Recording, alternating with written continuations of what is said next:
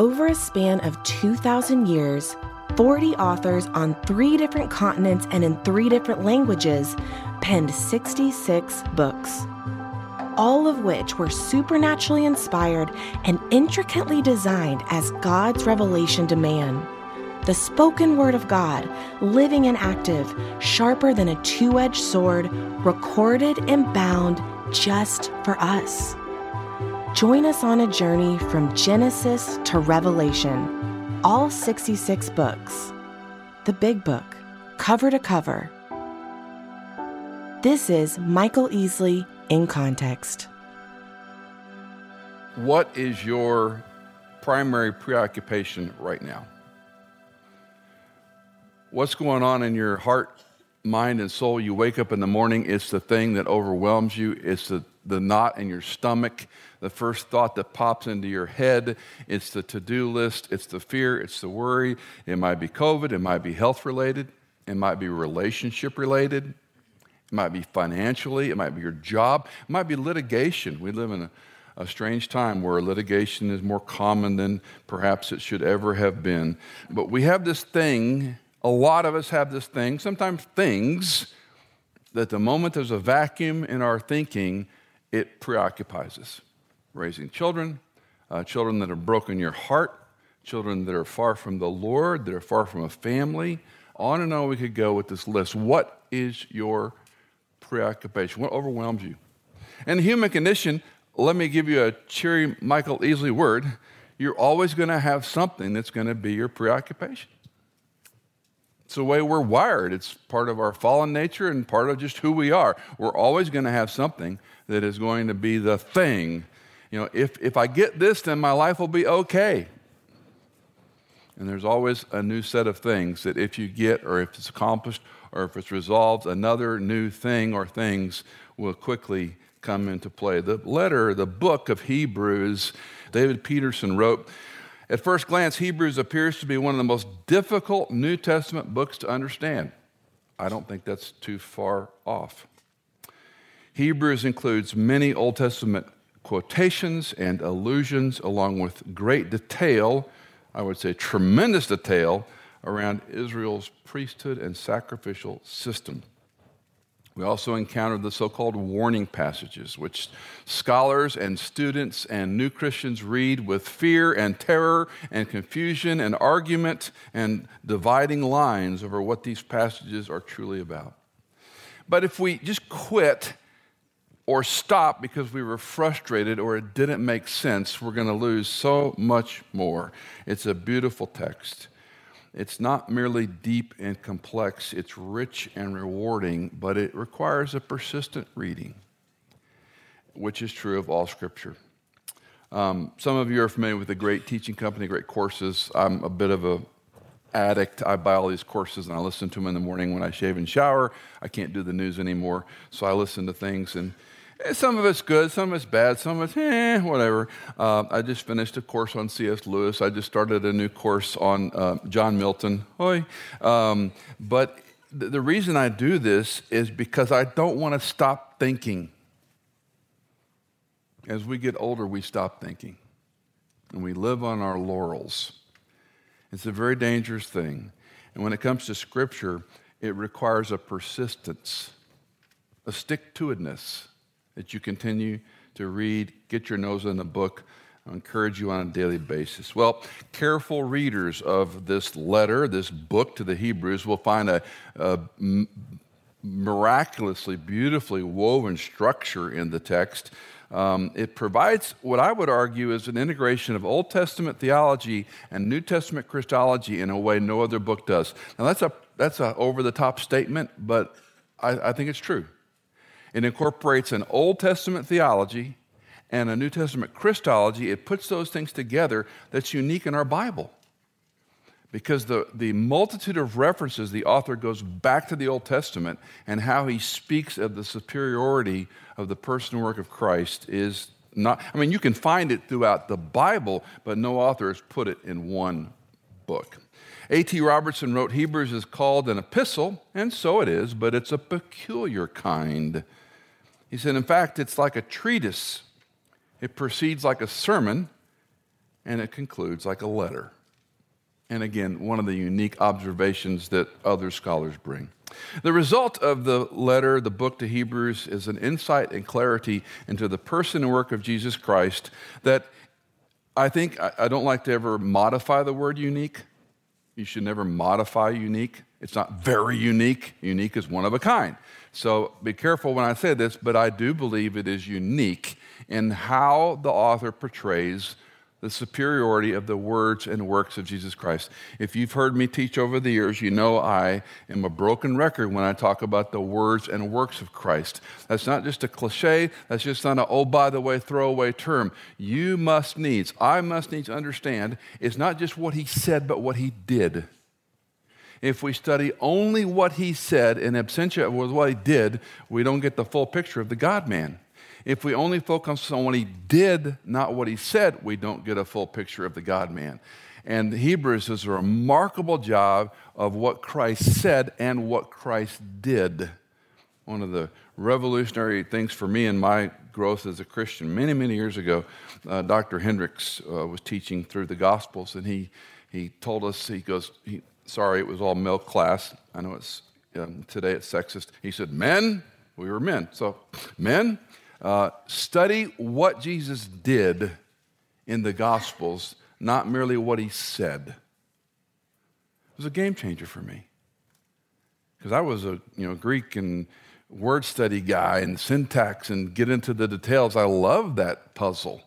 Look at what he did, when he did it. Why did he do this? And that's when the gospel started to just blow my mind, because he's the always intentional, always deliver, never, oh, by the way, Jesus, let's go to Samaria today. I think it'd be nice to go to Samaria. There was always a plan. He was always intentional. And so to understand the words and the works of Christ, the author of Hebrews does with a clarity to describe the God-man in some unique ways. To say another way, I don't think the believers can ever overstate the person and work of Jesus Christ. If you were to look at salvation history or the timeline of the work of Christ in our place, on our behalf, instead of us, in perfect obedience to his Father. That's, in a nutshell, the book of Hebrews. Let's jump into chapter 1, the first 4 verses, and make a few comments about this. Chapter 1, verses 1 to 4 of the book of Hebrews. God, after he spoke long ago to the fathers in the prophets, in many portions and in many ways, in these last days has spoken to us in his Son, whom he appointed heir of all things, through whom also he made the world. And he is the radiance of his glory and the exact representation of his nature, and upholds all things by the word of his power. When he had made purification for sins, he sat down at the right hand of the Majesty on high, having become as much better than the angels, as he has inherited a more excellent name than they. So much in these 4 verses. I just want to make some high-level observations. Number 1, God spoke long ago to the fathers and the prophets in many portions and many ways. Just think through what you know of the Old Testament, whether it was a major, meaning a large body of information, or a minor, a shorter book, prophet. Just think of the prophets and what they said about this Jesus. Think of passages you know very well, Isaiah 53. Think of passages like the New Covenant in Joel. Think about these concepts of what the prophets are telling us about this Jesus. And the author is saying, God gave us a lot of information in many portions, in many ways, over all this time. But recently, let's say in the first century, in these last days, he's spoken, notice, to us in his Son. So when Jesus Christ comes on the scene, of course, we have the, let's say, 32 some years. We don't know much about him. We have the birth narratives and what surrounds that. We have a little insight into what he was probably in his about 12 years of age, and then it goes quiet until we call it the so-called public ministry. So he spoke to us long ago he spoke about these covenants. We have Abraham, Isaac, and Jacob. We have the Davidic covenant. I take you back to 2 Samuel 7 again and again and again and again and again and again and again. You need to understand these covenants at some level, that there will be a Messiah on the throne of David forever. Forever. Forever. And that is our Jesus Christ. I had a professor named Dr. Norman Geisler. Some of you know the name. He's with the Lord now. He was never, let's say, he wasn't afraid of controversy, which I always like a man or a woman who can fight the good fight, so to speak. You wouldn't agree with everything Dr. Geisler said, but he had this way of talking about Christ that was a little different framework than maybe the standard evangelical, fundamental, Bible-believing Christian might think about Jesus. And he used this argument, this theological construct I won't bore you with, but he used this argument that he said, think of man's objection to God. That God does something and man says, now wait a minute. And he started with Adam. He goes, think of what Adam might have said fictitiously. Well, God, you didn't explain to me what dying you will die really meant. I mean, if you'd have told me that in the garden, I wouldn't eaten the fruit. I sure wouldn't let her eat the fruit. I mean, if you'd explained that to me, and so God would say, I'll tell you what, that's done. The fall has happened. I'll give you 10 commands. I'll flesh it out a little bit. I'll give you 10 things, and I'll put them in do's and don'ts to make it easy for you, Adam. And going forward, of course, Israel's going to fail systemically with the 10 Commandments. And so man would say, well, God, if you would have explained those in more detail, if you'd have outlined what it means to commit adultery, if you'd have given us a list about no gods before you, if you'd have explained that to us a little better, tell you what, I'll give you statutes, I'll give you principles, I'll give you laws galore. And some will count 300, some laws, some will count 600, some laws and statutes, doesn't matter, but there are a lot of them, let's just say for conversation's sake. Well, then man would say, well, wait a minute. It was too complicated. That's what you asked for. It was too complicated. And you gave us all these kings and judges, and they were a disaster. If you came down here and explained it to us, then we'd listen to you. God says, all right, I'll send the Son of God, the God-man. He'll tell you everything you need to know, and you'll kill him. Well, okay, Lord, we made a big error. That was a bad one, we get it.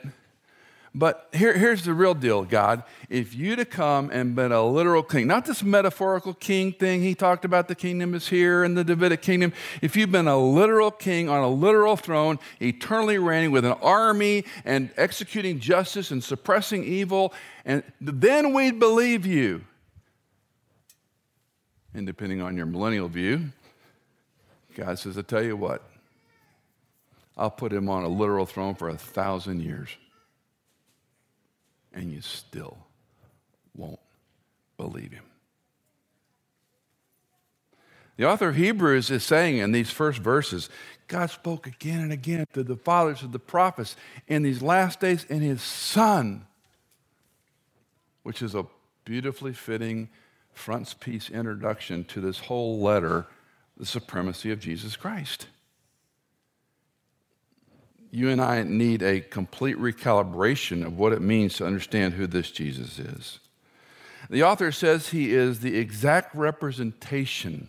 Look at verse 3 again. He is radiance of his glory and the exact representation of his nature. It's a wonderful term that Bible nerds do deep dives into. It's the Greek word caricature, which we bring into English, character. He's the character of God. Remember when the What Would Jesus Do bracelets and all the forgive me, nonsense went around the country? We had a bookstore in the church that we were a part of in Northern Virginia, D.C., and they had all the What Would Jesus Do stuff, and I would just shake my head. And I thought, we should have a new marketing team and say WWJT. What would Jesus think? What would he think about what we're doing? What would he think about our lives and activities? And if you want to know what God thinks, look at Jesus Christ. How often have we been in conversations when people would say, if I could just talk to God, if I could have coffee with God and God would answer some of my questions, and the pretentious person I can be says, you got it. Just look at what Jesus says and what he does. Well, I want to know what God's opinion is on X. Well, just look at what Jesus Christ says and what he does. Well, what about injustice and children dying and AIDS and COVID and the border? Just look at what Christ has said and what he's done. He is the exact representation of the glory of God. Moses got to see sort of this departing image of God and what the Shekinah, the Epiphany, whatever language you want to amend to it, as God moved from him, no one can see him and live. And we really don't know what that means. I think what it means, just a total theological guess, is that if you saw God, you would no longer exist. The human frailty of this fallen shell cannot face the eternal. And until we have this eternal construct he's designed for us in the new heavens, and once we die as believers, we can't handle that much holiness and perfection and justice. Even the man he called Moses, his choice servant, he is the exact representation of his nature. To put a fine point on it, you want to see God? Spend more time looking at the words and works of Jesus. You want to know what God thinks about your life, your money, your marriage, your parenting, your troubles? Spend more time looking at the person and the work of Jesus Christ. I don't like to pick fights or cause fights, but I am so disappointed and disenchanted in the fixation on numbers and tests and inventories and spiritual formation gurus to tell me a word or phrase to which to align my life. I caution you from the soles of my feet, run away. I'm not going to go out and bash names. That's not who I am. I'm not saying there's no value in those assessment tools. I'm not saying that. You put that assessment tool ahead of the words and works of Christ, you're off kilter. You're out of alignment. I don't say this to make you mad or to stir you up. I say it as a person that loves you and cares about you. Get your head out of the sand and get in the book. Because what happens, I've lived long enough to know this, these trends and isms all change. They have about a decade or at most a 30-year cycle, and then they're gone. I remember taking the FIRO-B and the MMPI and the Strong's inventory analysis and the DISC. How many times have I used Floyd Sharp's illustration? Every person's fingerprints are unique. Why in the world will we try to put personality in a box with a certain set of numbers and secondaries and tertiaries on it? You are made in the image of God. Jesus Christ is the exact representation of God the Father. Why would you need a guru? I'm not saying we don't need discipleship. We do. I do. I continue to seek out men older than me and wiser than me. This week, I can't tell you, this is not hyperbole, probably 6 men I spoke to that are my age-ish, and we're all asking the same questions. How and when do you land a plane? When do you step away? When do you, quote, retire? When do you recalibrate? And you know, none of us have a good answer. None of us. Now, there's easy answers. There's, frankly, some real fun, selfish answers. But as we'll see in this book, we persevere. We fight the good fight. We don't lose heart. My life is not my own. Maybe you're mad at me. Maybe you're going to go away. That's between you and Christ. If Christ upholds all things by the word of his power, you don't need some test. Yes, it might help you. Yes, it might identify. And don't hear me wrong. I'm not anti-Christian counseling.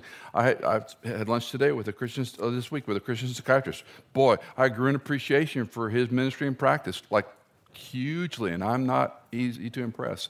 And I think there's good value if I've got a biblical theological foundation on what I'm trying to accomplish when I'm helping somebody who's hurting. Yes, 1,000 times yes. But don't let your personality or your passion or your interest or your preoccupation define you. What I asked when we started this, what's your preoccupation? Do not let that define you. Let your relationship with Christ define you. Only way you can do that is by spending time in His Word. Look at His words. Look at His works. How many times I'm going to say it? God's Word, God's Spirit, God's people. You need those things to help you as you and I grow in faith and following. Our problems are not outside Christ's awareness. The problem is we make our problem more important than anything else. That's human nature. When I wake up with a knot in my stomach, when you wake up with something that jumps into your brain and makes you start sweating, and I know I'm the only one in this room that does this. You wake up at 4, that thought overtakes you, you may as well get out of bed, right? Because you're not going to go back to sleep. And so you get up and you get going, and God gave us 2 wonderful things, caffeine and oxygen. This is your oxygen. And I often pejoratively say I need caffeine before I can take oxygen, but that's just my personal problem. If you and I don't understand that He's a sovereign creator and sustainer, He's the exact representation of His Father's glory, if we don't understand that, we've despised the Savior. If you know Christ, if you have a relationship with Him, you heard His word, you trusted in Him, you have, quote, seen what He's done through His word. But we always temper experience. Experience has no authority.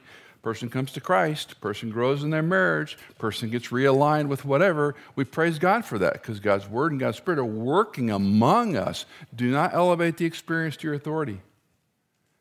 Elevate God's word to the authority. Always, always, always. The first century believers that the author is writing here had some connection to this angelic intermediary thing. And let me just read a couple of verses here. Chapter 2, verse 1. For this reason, we must pay much closer attention to what we have heard so we do not drift away. You could say that today. You have to pay attention to what you've heard.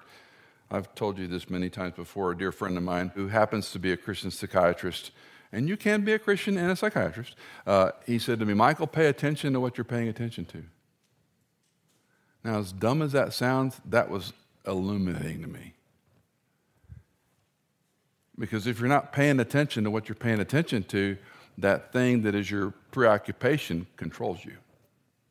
Why is that thing controlling me? The fear of money, the fear of my marriage, the fear of litigation, the fear of your children who may or may never not come to you or come trust Christ. I mean, those things are perilous preoccupations that probably everyone in this room has had something that when you wake up, it overwhelms you. It eats you up. How much good does it do to dwell on it? So what we do is we try to fix it. Can I say a corollary? The more attention you pay to the world's assessment, the more you will drift from Christ. The more time you spend with your magnificent preoccupation, you will drift from Christ because you're paying attention to that. I have the same challenge, men and women. I'm not above this. I can get sucked into problem A, and I wake up and go to sleep and talk about problem A. And it may take a day or two for the Holy Spirit to knock me on the head, McFly, and say, easily, wake up. You have put your affection on the wrong thing. You need to put your affection on the person and work of Jesus Christ. You need to put your focus on His authority. Pay much closer attention to what you have experienced, to what you feel, to what you think is true, what you've heard. From chapter 2, he takes a deep, deep dive into the superiority of Jesus Christ as the ultimate high priest. This is a theological construct. If you understand the time and manner which God spoke, if you understand Christ is the exact representation of all that you need in his words and works, then when you go forward, he's your high priest. He is your intercessor.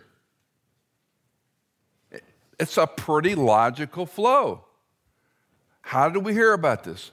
We would say from time immemorial. Who told us? Prophets, psalmists, writers, all the experience of the Old Testament biographies, if we just looked at that information. He came as a real man, born of a virgin, under the law, at the proper time. He introduces himself, eternally existent. He becomes incarnate. Never figure it out, doesn't matter. We take it by faith.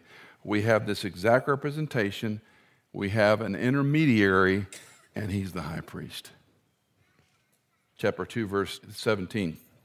Therefore, he had to be made like his brethren in all things. What's the author saying? He had to be, quote, human so we would relate to him, not that he relate to us. So we don't look at him and say, well, you don't have the problems I have. Well, I'll be the God-man. Again, a tension we're never going to resolve, but that's what the author's saying. Look at the purpose clause, so that he might become a merciful and faithful high priest in things pertaining to God, to make propitiation for the sins of the people. Now, the God-man shows up, and he's going to make propitiation. Some of your Bibles use the word atonement. That's a good substitute. It's not the same word. Propitiation really means to wipe the slate clean. Atonement has more of the idea of the atoning work of Jesus Christ. This is a bit of a fine hair that I'm parsing here, but I do think it's a different concept. He wipes out the sin of the people by propitiation. He covers your sin and mine. He pays for your sin and mine through his atoning work on Calvary. Put it real simply, he wipes out your sin. That's what the author's saying. He was a faithful high priest to make propitiation for our sins. This is how he's superior. Well, we must move. Chapter 4 is more about this great high priest. Chapter 4:14, therefore, since we have a great high priest who has passed through the heavens, Jesus, the Son of God, let us hold fast our confession. For we do not have a high priest who cannot sympathize with our weaknesses, but one who has been tempted in all things as we are, yet without sin. Therefore, let us draw near with confidence to the throne of grace, so that we may receive mercy and find grace to help in time of need. This passage overwhelms me in a lot of ways. He's not an also-ran. He's not an angel. He's not some prophet. He's not an intermediary in the sense that group of people were thinking. He's the high priest. He's the perfect intermediary, and he came for us. Look at 3 observations from this. First of all, advocacy. Hold fast to your confession. In broad terms, a confession is what we believe. We think of confession as making confessions of our sin. That's certainly part of what it means, 1 John 1:9. But a confession or a confessional, in the sense, is this is what I believe. We sing some hymns that are confessional. To some degree, the Word of God is a confessional hymn. This is what I believe. When you walked the aisle, prayed the prayer, said the words, knelt by your bed as a 5-year-old boy or girl, your youth leader led you to Christ, whatever language you want to attach to that, when you put your faith in Christ to do for you what you cannot do for yourself, that he died in your place on your behalf instead of you, that he lived, he died, he was buried, he came back from the 3rd day, he overcomes death, he pays for your sin and mine. When you embrace the person and work of Jesus Christ, you're saved, we say. That's your confession. Know what you believe. That doesn't change. Certainly there are churches and theologies that teach you can lose your salvation. Not to sound arrogant, that's not what the Bible says. And part of Hebrews is very clear on that. Hold fast to what you believe. Why is this important? Because when you and I get off in the ditch, when our magnificent preoccupation pulls us away, can I be so unkind to say, when you're living in sin to the point you can't see the way back, you can't see clearly, you got to remember what you believed. And it's that benchmark, that whetstone that you sharpen your theology on, you come back to and you say, wait, this is what I believed. And of course, we can have this conversation about, did you truly come to faith or not? And sometimes that's an important discussion to have. And there's nothing embarrassing or shameful to say, I don't know that I truly trusted Christ, and I need to metaphorically walk that aisle, pray that prayer again, in the sense that I need to meet a benchmark. You've heard me talk about benchmarks. You need a benchmark. Do you know that you know that you know that you know when you trusted Christ? Because the moment you did, you were indwelt by His Holy Spirit. And the only part of sanctification, I think, is somewhat where we play a part, if you will, I use that in quotes, is I agree with the Spirit to control my life, not wait for Him to give me some new insight. Because as we sang, the Word of God is our authority, not our experience. Secondly, draw near. Draw near with confidence to the throne of grace in time of need. 5 times it occurs in the book of Hebrews. Draw near with confidence. What happens when the preoccupation comes? What do we typically do? Maybe not in this order. A, we consult with ourselves. What am I going to do? When it gets really bad, we call a friend or an attorney or a board or a council or an elder, or we reach out for help. And then third, what might we do? We might get, some professional group to come in and help us. I don't know. What do you do when the preoccupation strikes? Draw near. Draw near. Do you know what you believed? Draw near. Thirdly, receive mercy and find grace. Receive mercy and find grace. Does it say He will fix it? Nope. But you'll have mercy and you'll find grace. Several years ago when Cindy and I lived in Chicago, and those of you that don't know me, I don't like to be defined by it, but I live with chronic pain. I've had 5 back surgeries. Get over it. When I was facing a surgery in Chicago, it was a very difficult time, excruciating pain. Had gone through all sorts of stuff I won't bore you with. And it got to the point where another surgery was pending. And anyway, long accounts. This passage was, my joke about morning by morning new verses I read. Well, this was a new passage I read.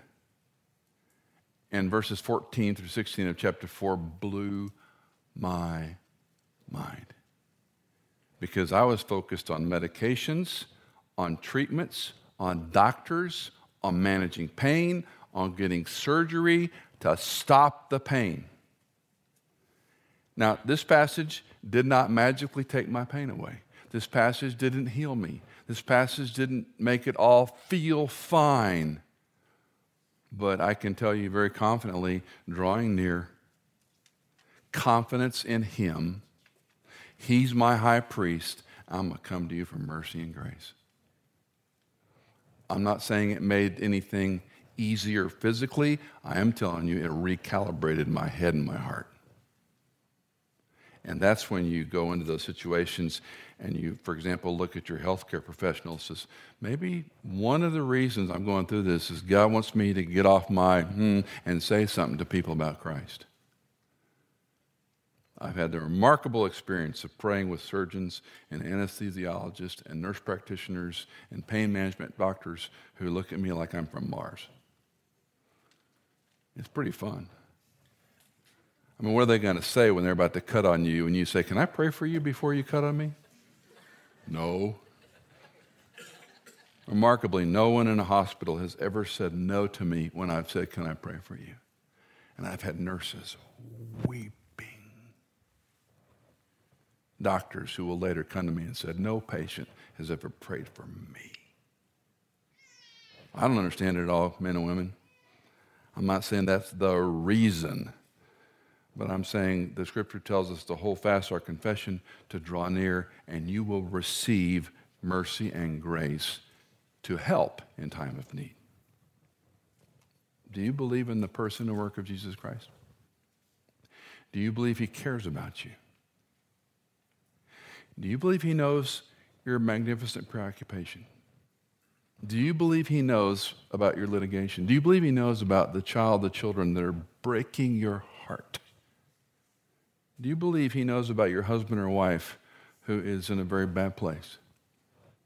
Hold fast your confession. Draw near. Receive mercy and find grace in time of need. One of my dear friends who lives in D.C. and I were on the phone this week. His backstory is too long to tell you. I'm just going to say, I don't know how he's done it all these years. And he is fixed. He's got his hope pinned on these things. What he believed, what Christ has done, what he knows about Christ's word, he's drawing near to him. And he told me an analogy. He goes, Michael, when I'm in the word, when I'm in men's groups, when I'm doing what I'm supposed to do, I do so much better week to week than when I get away by myself and start feeling sorry and start chasing after all the answers to the issues. This is shoe leather theology. It's very simple. The Jewish believers of this time that were hearing this, and I won't go too far into their story, what's going on with them, but they were going to go back to the law in some way because they didn't like the way things were working in their experience. And what the author is saying is you can't go back. There's no system that's going to help you. You've got to go forward. And that's his fixation. Chapters 9 and 10, I would commend to any of you who grew up in a church with an Armenian background, Catholics perhaps. You know my story, I'm Roman Catholic background. Some churches that taught you could lose your salvation. It's so important to go back to what the text is saying. And chapters 9 and 10 were so seminal to me as I was doing the Bible church and the Catholic church thing for a number of years, trying to figure out what was right and who was wrong. And those chapters blew my mind that the efficacy of the work of Jesus Christ is completely sufficient, period. When we commemorate the Lord's Supper, that's a reminder that what he did is complete. We can't add to it. Nothing more can secure it. And it's a wonderful set of chapters. Chapter 11, of course, the so-called Hall of Faith, the fascinating chapter. You could preach 15 sermons on it and barely scratch the surface. I love verse 38, where the phrase says, men of whom the world was not worthy. I love that verse. These were otherworldly people that lived on the planet, and they followed Christ. They did his will. They obeyed him. They were sawn into, all the things they went through, men of whom the world was not worthy. I have a couple of friends that I look at, and I go, the world's not worthy of these men and women. Pretty remarkable. Chapter 12, the so-called great cloud of witnesses. Let me read chapter 12, verse 1. Therefore, since we have so great a cloud of witnesses surrounding us, let us also lay aside every encumbrance. And I'm going to suggest the word encumbrance here is probably the word doubt, because all proceeding up to this in his contextual argument has been faith. It's impossible, apart from faith, to please God in chapter 11. So when he says this whole chapter, we've got this cloud of witnesses, we've got our foundation, we know our confession, we're supposed to draw near, we'll find help in time of need, this is our high priest. The whole argument, his theological argument, when he comes to this chapter, he's saying, set aside the doubt. I don't think it's wrong to think he's talking about sin or things that distract us, but I'm going to suggest one of the meanings, I would argue, set aside doubt, lay aside every encumbrance, and the sin, he differentiates those, the encumbrance and sin, which so easily entangles us, and let us run with endurance the race that is set before us, fixing our eyes on Jesus, the author and perfecter of faith, who, for the joy set before him, endured the cross, despising the shame, and sat down at the right hand of the throne of God. For consider him who has endured such hostility by sinners against himself, purpose clause, encouragement, so that you will not grow weary and lose heart. I remember many years ago reading about Texas A&M, and I'm sure other schools have done this with football. NFL, I'm sure, is way ahead of it. But they have glasses, and they also have cameras that they can put inside a quarterback's helmet. And they map the quarterback's eye movement. Why is that important? Well, you got a 300-pound lineman or a 300-pound linebacker coming at you at 150 miles an hour, and you're trying to look for a passing receiver perhaps. What are you going to be looking at? What's one of the worst things, and I haven't watched much football this year, but when we watch football, what's one of the worst things that we want to see is some quarterback get completely blindsided and knocked over by some 300-pound train, right? And we just, oh! And then, of course, we got to watch it 6 more times in slow motion from 4 cameras because we're like Demolition Derby people. We like to see it. If you're that quarterback, you can make armchair quarterback comments all day long, but you got an objective. You got to find out what's coming at you, but your objective is a receiver, right? So they actually track the eye, and then they can film it now, and then they show the athlete, they show the quarterback, this is what you're looking at, guy. And they're not trying to say, don't look at these adversarial people that want to break your neck. They're saying, you're distracted by the potentials. That's what your line is for. That's what their job is supposed to do. Your job is to get that ball into a receiver, and that's your objective. On what or on whom have you fixed your focus? What's your magnificent preoccupation? COVID? The vaccine? Well, I mean, Michael, if you don't pay attention to COVID, you might die. Well, that's true. Another cheery Michael E. sermon. You're going to die. Next question. I'm not hastening it. I find it so disturbing that Christians are so divided and angry and ginned up on these issues. We, of all people, have the advocate, the great high priest. My point in all this is your magnificent preoccupation needs to take 2nd, 3rd, 5th place to the view of the supremacy of the person and work of Jesus Christ. If he can save you from eternal damnation, if he can forgive you of your sins, if he can promise you eternal life with him in the heavens, why in the world are we fixated on the here and now? Because we're human. Because we're people. We're fallen. We're selfish. We're self-protective. I'm not trying to wipe that away and make light of it. I'm just asking the same question I'm asking you. I'm asking me, for the joy set before him endured the cross. That's a real hard phrase to choke down. Consider him who has endured such hostility. I find this a fascinating time to live. I just don't understand why so many people are living in fear. Because you can live by faith. Sure, could something bad happen to you? Yes. Yes. 1,000 times yes. Could COVID be the end of you? Yes, it could be the end of you. So could a car accident on 65 tomorrow. When have we ever lived with such fear? It's just a simple point, a very relevant point. Are you going to live under fear and self-rule or by faith with the sovereign creator and sustainer of the universe? That's what living by faith is. Confident assurance of things hoped for with the conviction of things not yet seen, the author of Hebrews says. I love that phrase.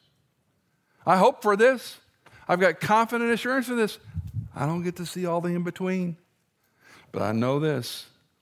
I made a confession. I'm fixed on that confession. I know this. He's my advocate. I know this. He's the perfect intermediary. I know this. He's the great high priest. You don't need an also ran. Finally, don't grow weary and lose heart. As I've told you the last few weeks, these are the things that the Lord is just annoying me with. Fight the good fight. Don't grow weary. Keep on going. Don't lose heart. Keep good courage. Yeah, Lord. When do I get to quit? No, not yet. Okay. You there?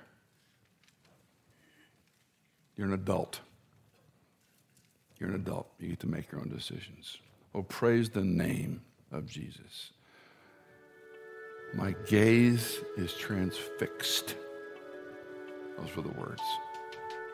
On Jesus' face.